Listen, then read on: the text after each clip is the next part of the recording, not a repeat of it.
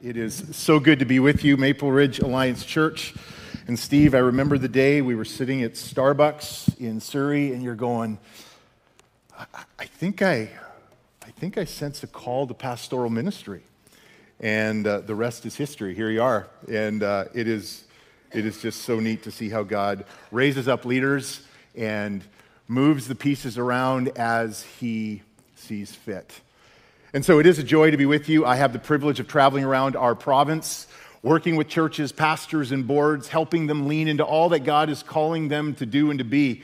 And when Pastor Tom asked me to speak this morning, he said, tell them a little bit about what's going on in our district. And I thought, well, that's a loaded question because we're on a time crunch here. But one of the things that came to my mind is what God is doing in our district as He is bringing churches and various ethnicities and culture groups together. And you're experiencing that here at Maple Ridge Alliance Church, as you've got a Cantonese ministry here that has been birthed out of Westwood and Maple Ridge Alliance coming together. I had a call this week from our pastor in Nakusp in the interior, and he said, Dwayne, you'll never believe what's going on. And this is a little church, like 60, 70 people. He goes, we planted a church just like 30 kilometers down the road in this community that didn't have a church. I was like, it's amazing how God is raising up leaders and casting a vision for gospel proclamation all over our province. We've got a Mandarin community meeting in our church in Trail, southeast corner of the province. We've got a South Asian community now that's gathering at Surrey Alliance Church, and God is raising up pastors who are coming over from India, working with students at UBC. It is really exciting to see what God is doing. He is on the move. The gospel continues to go forward. As I work with our boards all across the province, they are they are wrestling with the ongoing culture dynamics in our society, in our province, and in our country. They are trying to discern how do we lead in an increasingly complex world. So we're helping in those areas. If you want something to be praying for, pray for our General Assembly, which is a gathering of pastors and delegates from across the entire country in July in Toronto. There'll be over 1,000 of us there, and that's where major decisions for the denomination are being made. So pray for wisdom and discernment. Pray for our president, Darren Herbald, as he leads us. And then pray for congregations all across our province that are trying to lean into all that God is calling them to do and to be. And it's hard. It's hard. Which leads me to this morning. I want to address with you an ongoing tension and a challenge that, as I've been visiting churches across our province, in some way, shape, or form, a question keeps coming up. And boards and pastors and congregations are trying to sort it out. We are told in Scripture that as a church, we are called to be loving. We're supposed to be loving. We are invited to embrace those around us. And the question is what does that look like? What does that mean in an increasingly complex world? And so in order to help us address that question, I want us to turn to Scripture. If you've got your Bibles, I would encourage you to open up with me to the book of Romans chapter 12. If you're following along online, grab your Bible app or your Bible. I'd love for you to follow along with me.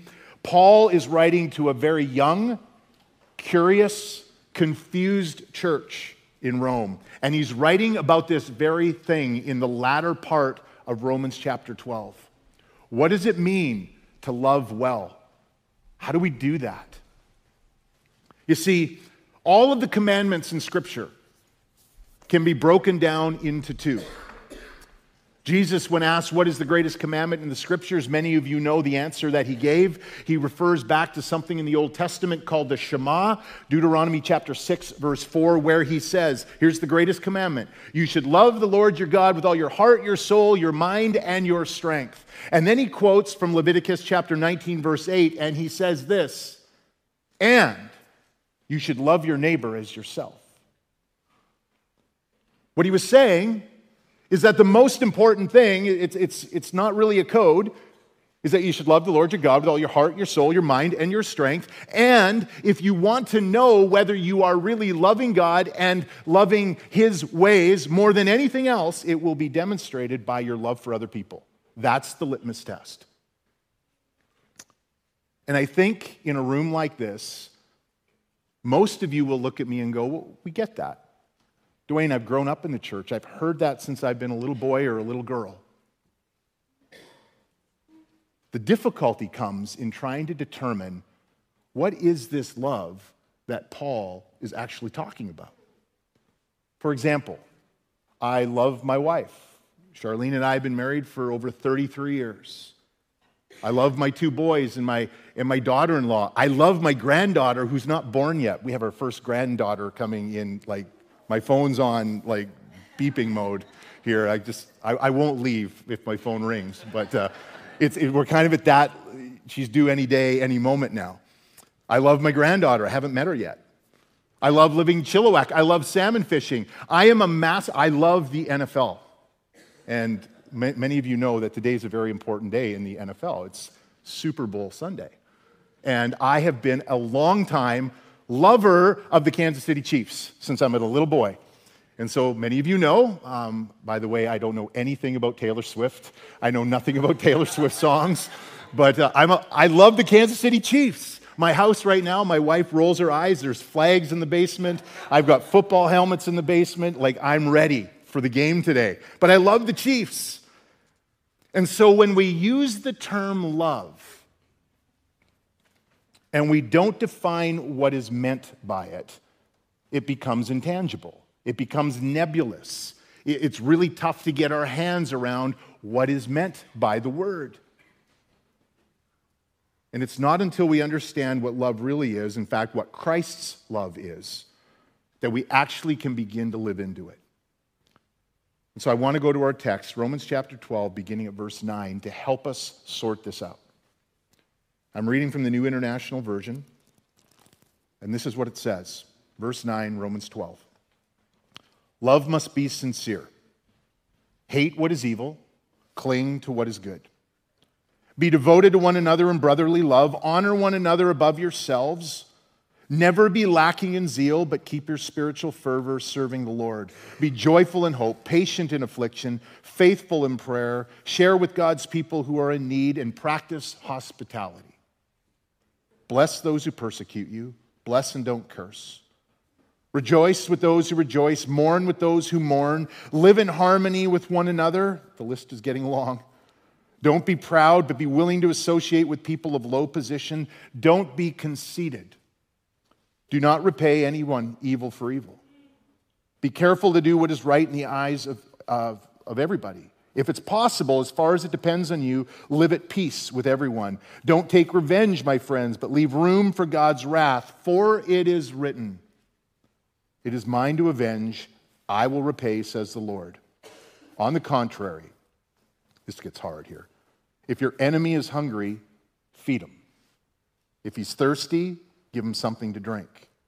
And in doing this, you will heap burning coals on his head. We're going to talk about what that means in a few minutes. Don't be overcome by evil, but overcome evil with good.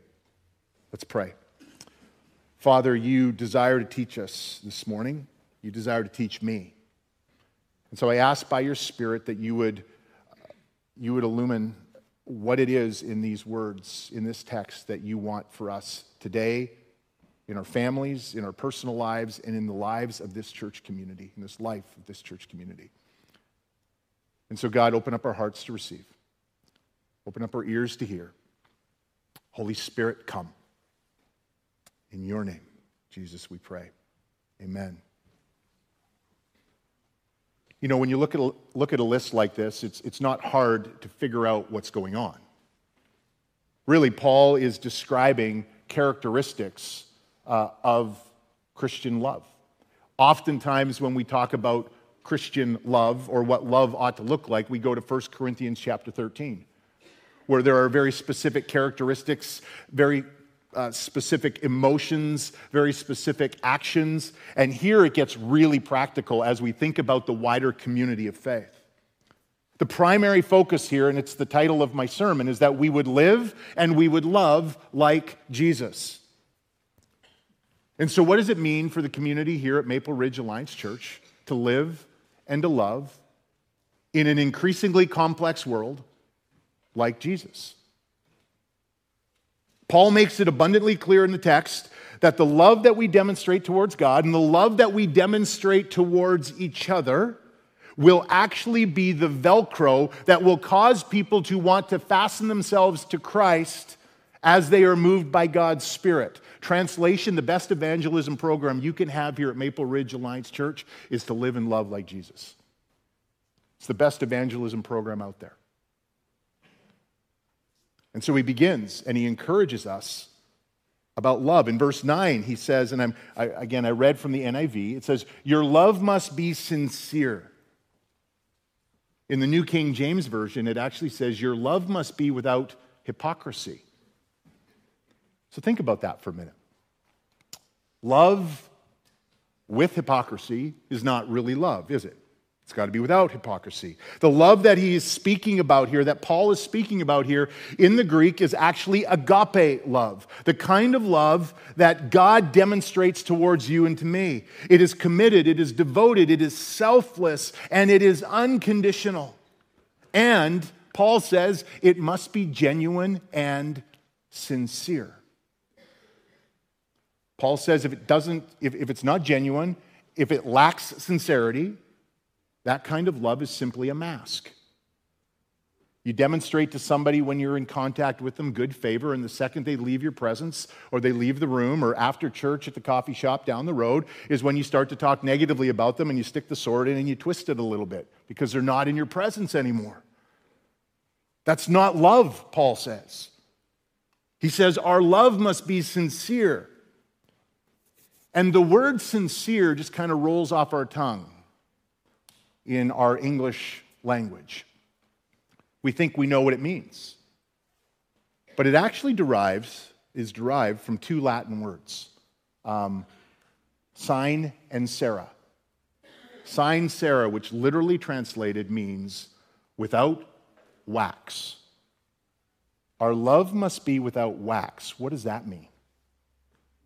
Well, in the great marketplace of the Greco-Roman world, you can imagine that there were these sculptors that would sell these beautiful marble sculptures that they had been working on for months and months and months. And they're carving out of this precious stone. And sometimes they would get to the end of their carving and there would be a flaw in the stone. And what would happen is they'd be working on the nose of this particular bust of somebody and the nose would crack off.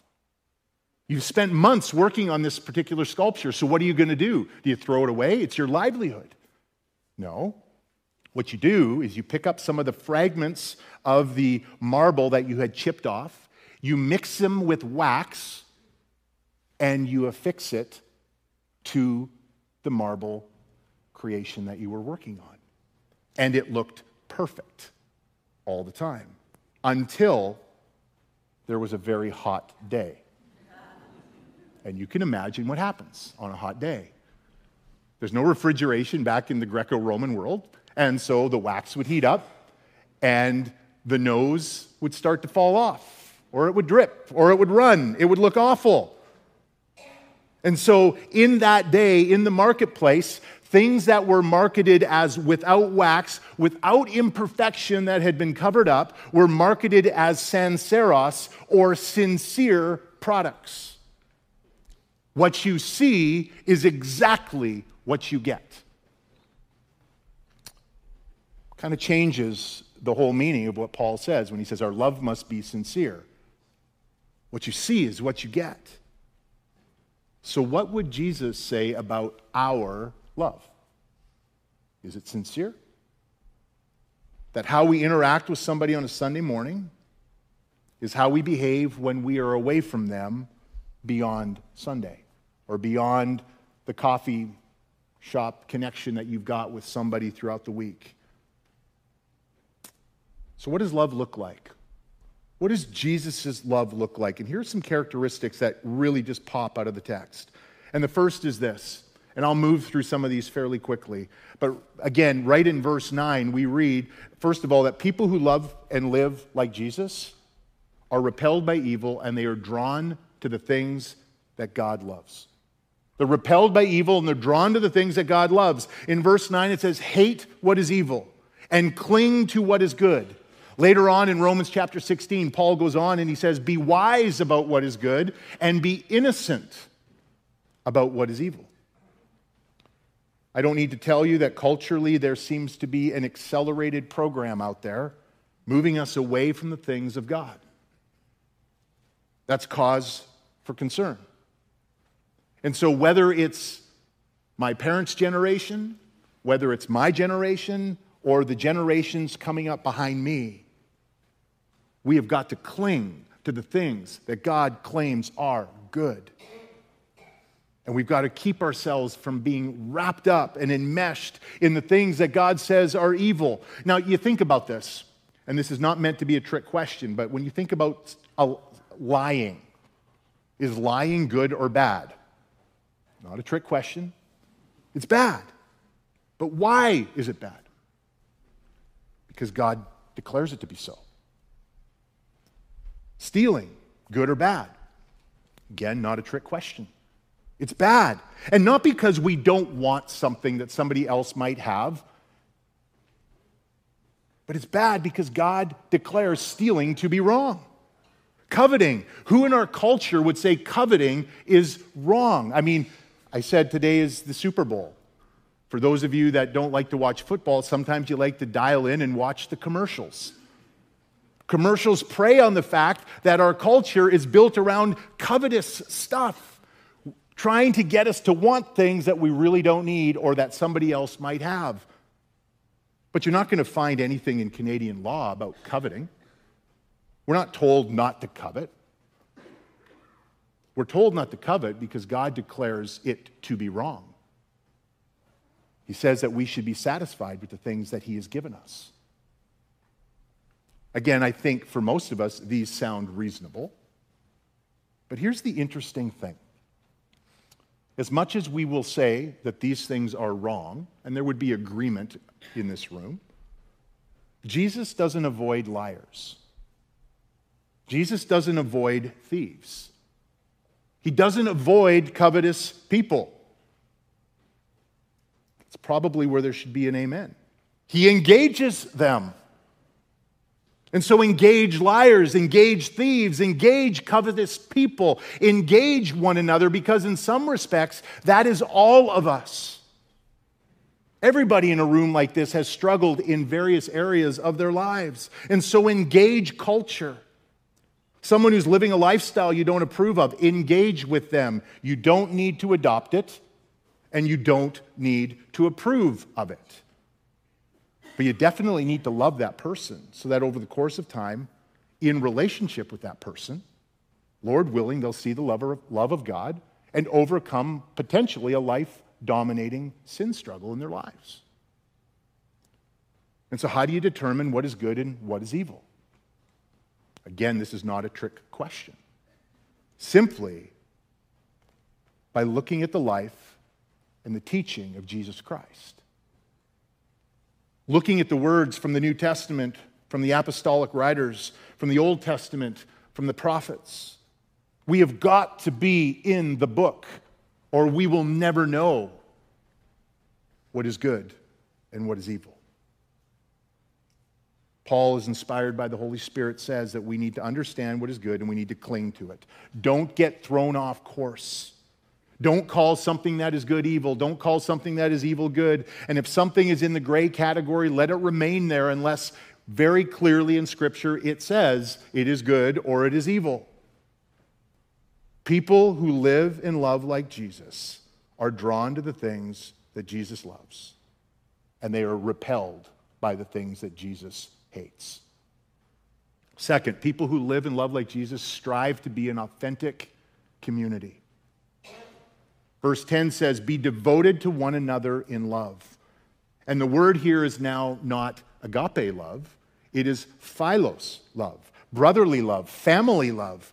And Paul is implying here that if we can't measure up to brotherly love, we will never measure up to an agape love, which is a much higher standard. And the way we discern our love for one another is by putting the needs of others ahead of our own.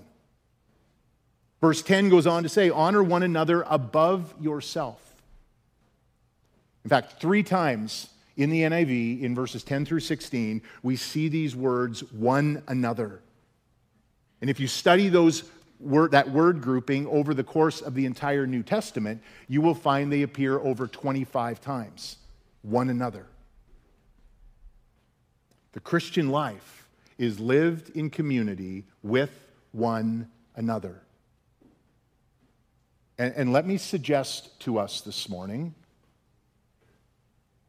that spending 75 minutes together on a Sunday morning in a pretty sanitary environment where things are really not coming into clashing conflict with one another, we're not coming into conflict with values and tensions and with people issues, that is not what Paul is referring to when he says we ought to be one anothering. One anothering is done in authentic community where relationships are forged. And in my 53 years of life, I have come to understand that forging relationships is typically messy and it's hard. Because God, in His infinite wisdom, has allowed us to be different. I don't know if you ever have this experience in your life, or maybe I'm an outlier here, maybe in your marriage or in your job or on a team you play on, and you think, if there were just more people like me, everything would be good. I mean, we wouldn't say it, but come on, we probably think it. If they would just think like me. Well, let me remind us, including me, that everything wouldn't be fine. One of any of us in this room is more than enough. You don't need 2 of me. I can assure you, you don't need 2 of me. But God, in His infinite wisdom, understands that through the diversity of the body of Christ, in unity around the gospel, we can effectively, in the power of the Spirit, see the kingdom expand. You and I need others to shape the rough edges that we have. And you may need to be an influencer that helps others conform to the image of Christ that we have all been made in. And apart from real community, you will never have to test whether or not you are living into the kind of love that Paul is calling us to step into. People who live and love like Jesus strive to be an authentic community. Third, people who live and love like Jesus are passionate for the things of God. Verse 11 says, never be lacking in zeal, but keep your spiritual fervor serving the Lord. Be diligent, work hard, be zealous, be passionate. And the term literally in the Greek here is, I want your love for Jesus to boil over. I want it to boil over. And when we think about this phrase boiling over, what is the opposite of boiling over? Being lukewarm. And Jesus' greatest rebuke in the New Testament is not of the religious leaders and their hypocrisy. His greatest rebuke in the New Testament was to the church and their apathetic hearts. The fact that they were lukewarm. And we read this in Revelation chapter 3, verse 8. He's speaking to the church at Laodicea. He says, I wish you were either hot or cold. It's almost as though Jesus was saying something like this, that even if you were vehemently against me, at least I know that when you give your heart to me, you could take that same passion and use it to advance the kingdom of God. I mean, think about the passion that new believers that we know display in their lives. Those of you who have been involved in Alpha ministry, you know this. When somebody gives their life to Christ, there's a passion that is around them that is palpable. It's amazing. They're on fire. I remember leading this person to the Lord in my office years ago when I was pastoring in Yarrow, and the second they gave their life to Christ, she stood up in my office and she goes, I need to be baptized on Sunday. Okay, you haven't taken the class yet. Okay. There was a passion there. But for so many of us, and I throw myself into this camp, we understand the love of God, We've grown up in the church, or we've come to faith many years ago, and yet we tend to live in this apathetic way, thinking that if we have been doing church for an hour or so on a Sunday morning, that's living passionately to advance God's kingdom. And let me remind us that when Jesus looked at the church in Laodicea, he said these words, "I will spit you out of my mouth." In fact, better translated in the Greek, "I will vomit you out." And as I understand that reflex in our body, it only happens with one of two things. Either you're disgusted or you're being poisoned. Apathetic, lukewarm Christianity is disgusting to Jesus. And it's poisoning us, the church in general. He wants us, his kids, to be on fire. Everybody in this room is passionate about something. Maybe you're passionate like I am about your team. Maybe you could care less. You're passionate about your hobbies or your job or your family, and there's nothing wrong with those passions.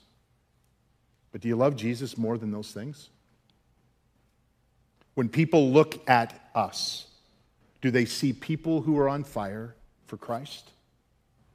Like, do they? Do the people in your neighborhood or the complex that you live in, do they see that? Do your family members see that? The people in your workplace, do they see it? Because that's what we're called to do and to be. Demonstrating a real love for God and a real love for others. Fourth, people who live in love like Jesus endure hardship. Verse 12 says, "Be joyful in hope, patient in affliction, faithful in prayer." And we can rejoice in hope because we know that when we place our hope in Christ, he is faithful. We sang about that this morning. We endure in the midst of affliction and tribulation because, when we flip back a few chapters to Romans chapter 5, we know that God uses difficulty in our lives to produce patience, and patience produces character, and ultimately it is character that produces hope. And so we know that when things aren't going the way we want them to go, or they haven't turned out the way we thought they should turn out, or at least not on our timeline, we can trust that God has a plan and he's working out things in our lives for the good of his kingdom. We endure hardship. Fifth, people who live in love like Jesus are generous and hospitable. You see, authentic love that we've already talked about always shares resources. Always. In fact, hospitality, literally translated, is this: love for strangers.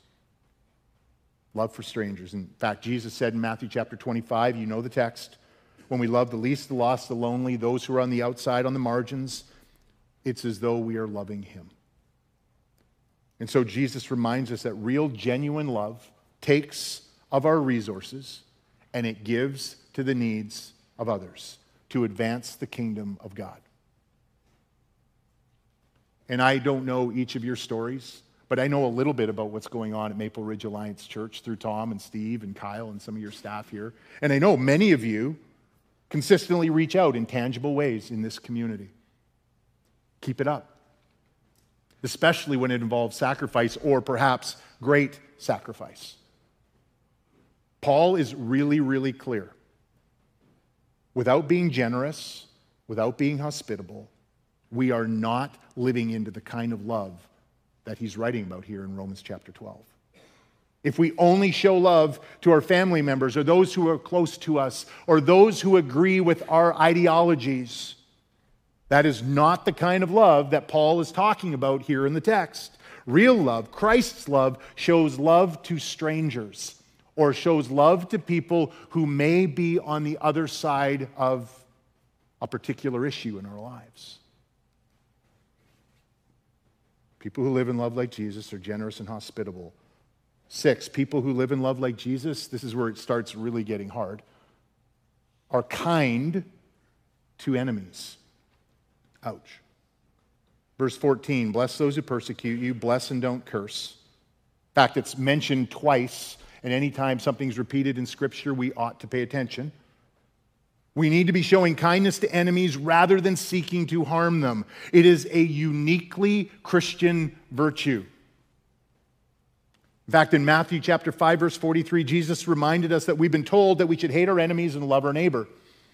And Jesus says, I'm actually going to raise the standard. You are going to love your enemy. Yikes. You're going to bless them. You're going to pray for them. You're actually going to do good for them. And there's a part of me, I'm not sure it's a big part, but there's a part of me that thanks God for that. I thank God that He challenges me to do something that seems really unnatural. I also thank God that He didn't say in the text that I ought to make my enemy my best friend. He didn't say go to that person, give them a big hug, and really demonstrate you love them, even though what's going on inside of you is completely the opposite. That's not what He said. But have you ever been betrayed? Have you ever been really hurt by somebody? Somebody that's disappointed you? Life is like that in a fallen world, and those can be some of the most difficult people on the planet to show kindness to.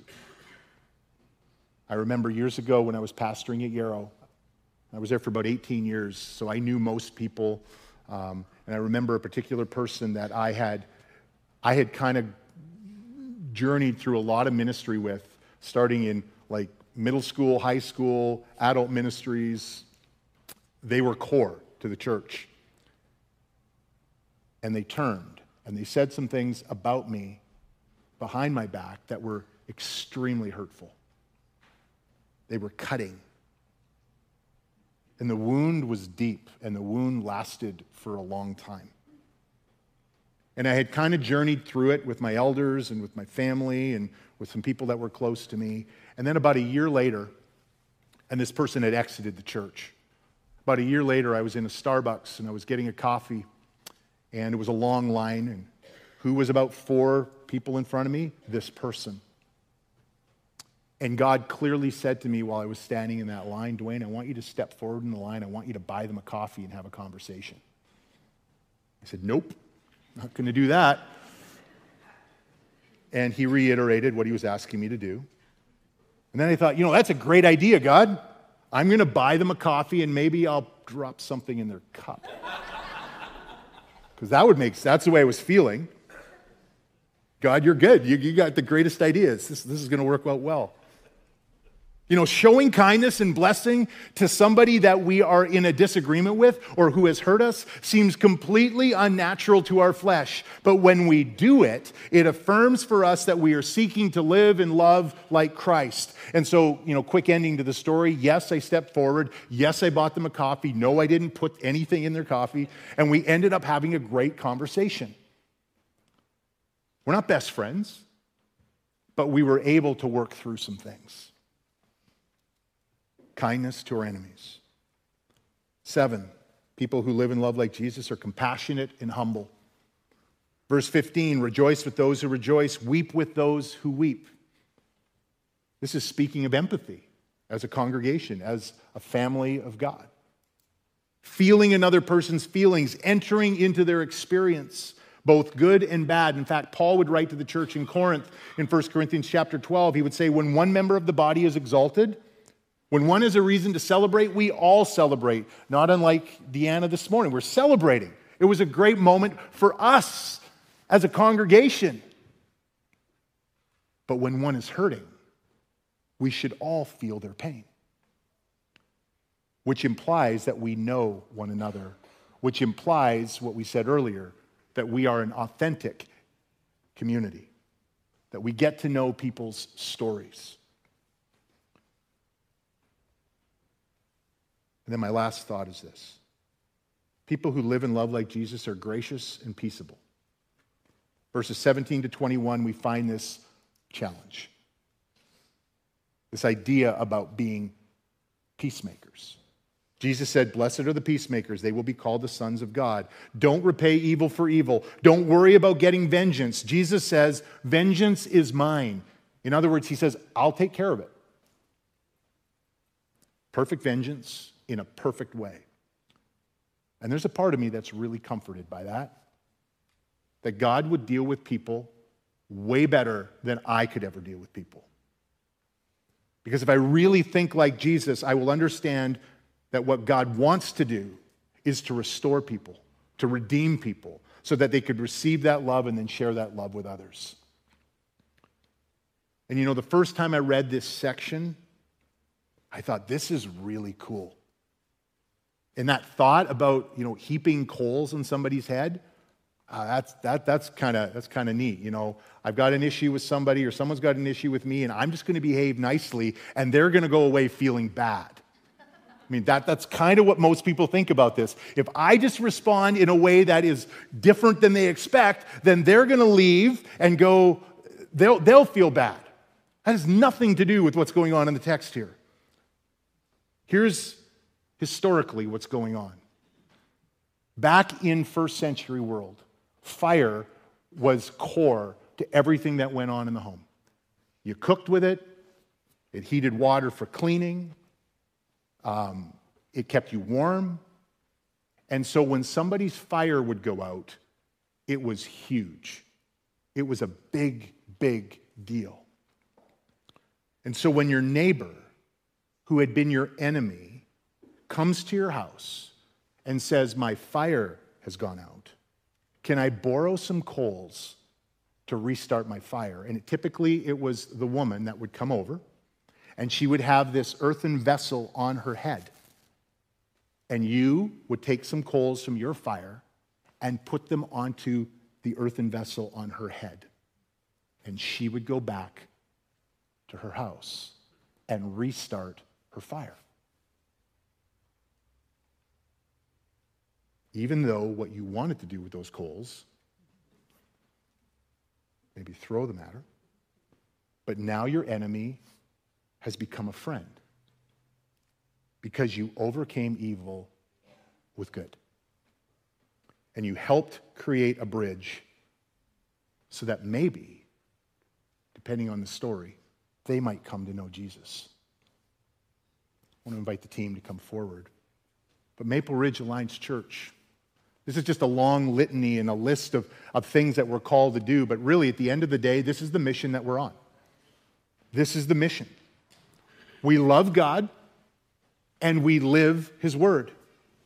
We know Him, and we seek to make Him known. And we seek to make Him known by living and loving like Jesus. And so I want to encourage you. Your spouse is not going to have a problem today if you decide when you get home that you are going to live and love like Jesus. Your kids, when you get home, are not going to have a problem if you decide today that I am going to step into this and I am going to live and love like Jesus. Your kids are not going to say to you, Dad, we love you just the way you are, grumpy. The people in your workplace, the people in our schools, the people in our neighborhoods, the people in our community who think differently than we do are not going to have a problem if we, the congregation here at Maple Ridge Alliance Church, start to live and love like Jesus more. So are you up for it? That's the call. That's my prayer. Would you stand with me? Jesus, you're here, you're present, you're working, you're active. You say clearly in your word that as the word is preached, it doesn't return void, it has power. And so I don't know. I don't know what each individual person in this room needs to take away from this passage this morning, but I do know that you've called us to live like you and to love like you. And so whatever that looks like in our lives, in our ministries, in this congregation, Jesus, would you work that out? Holy Spirit, would you come and fill our lives anew, afresh? And may we leave this place proclaiming the name of Jesus. The truth that you have come, you have lived, you have died, you have rose again, you have built up your church, you have sent your Spirit to the church to proclaim your name. You are the King of Kings. You are the Lord of Lords. And we give you praise. We ask this in the precious name of Jesus. And all God's people said, amen.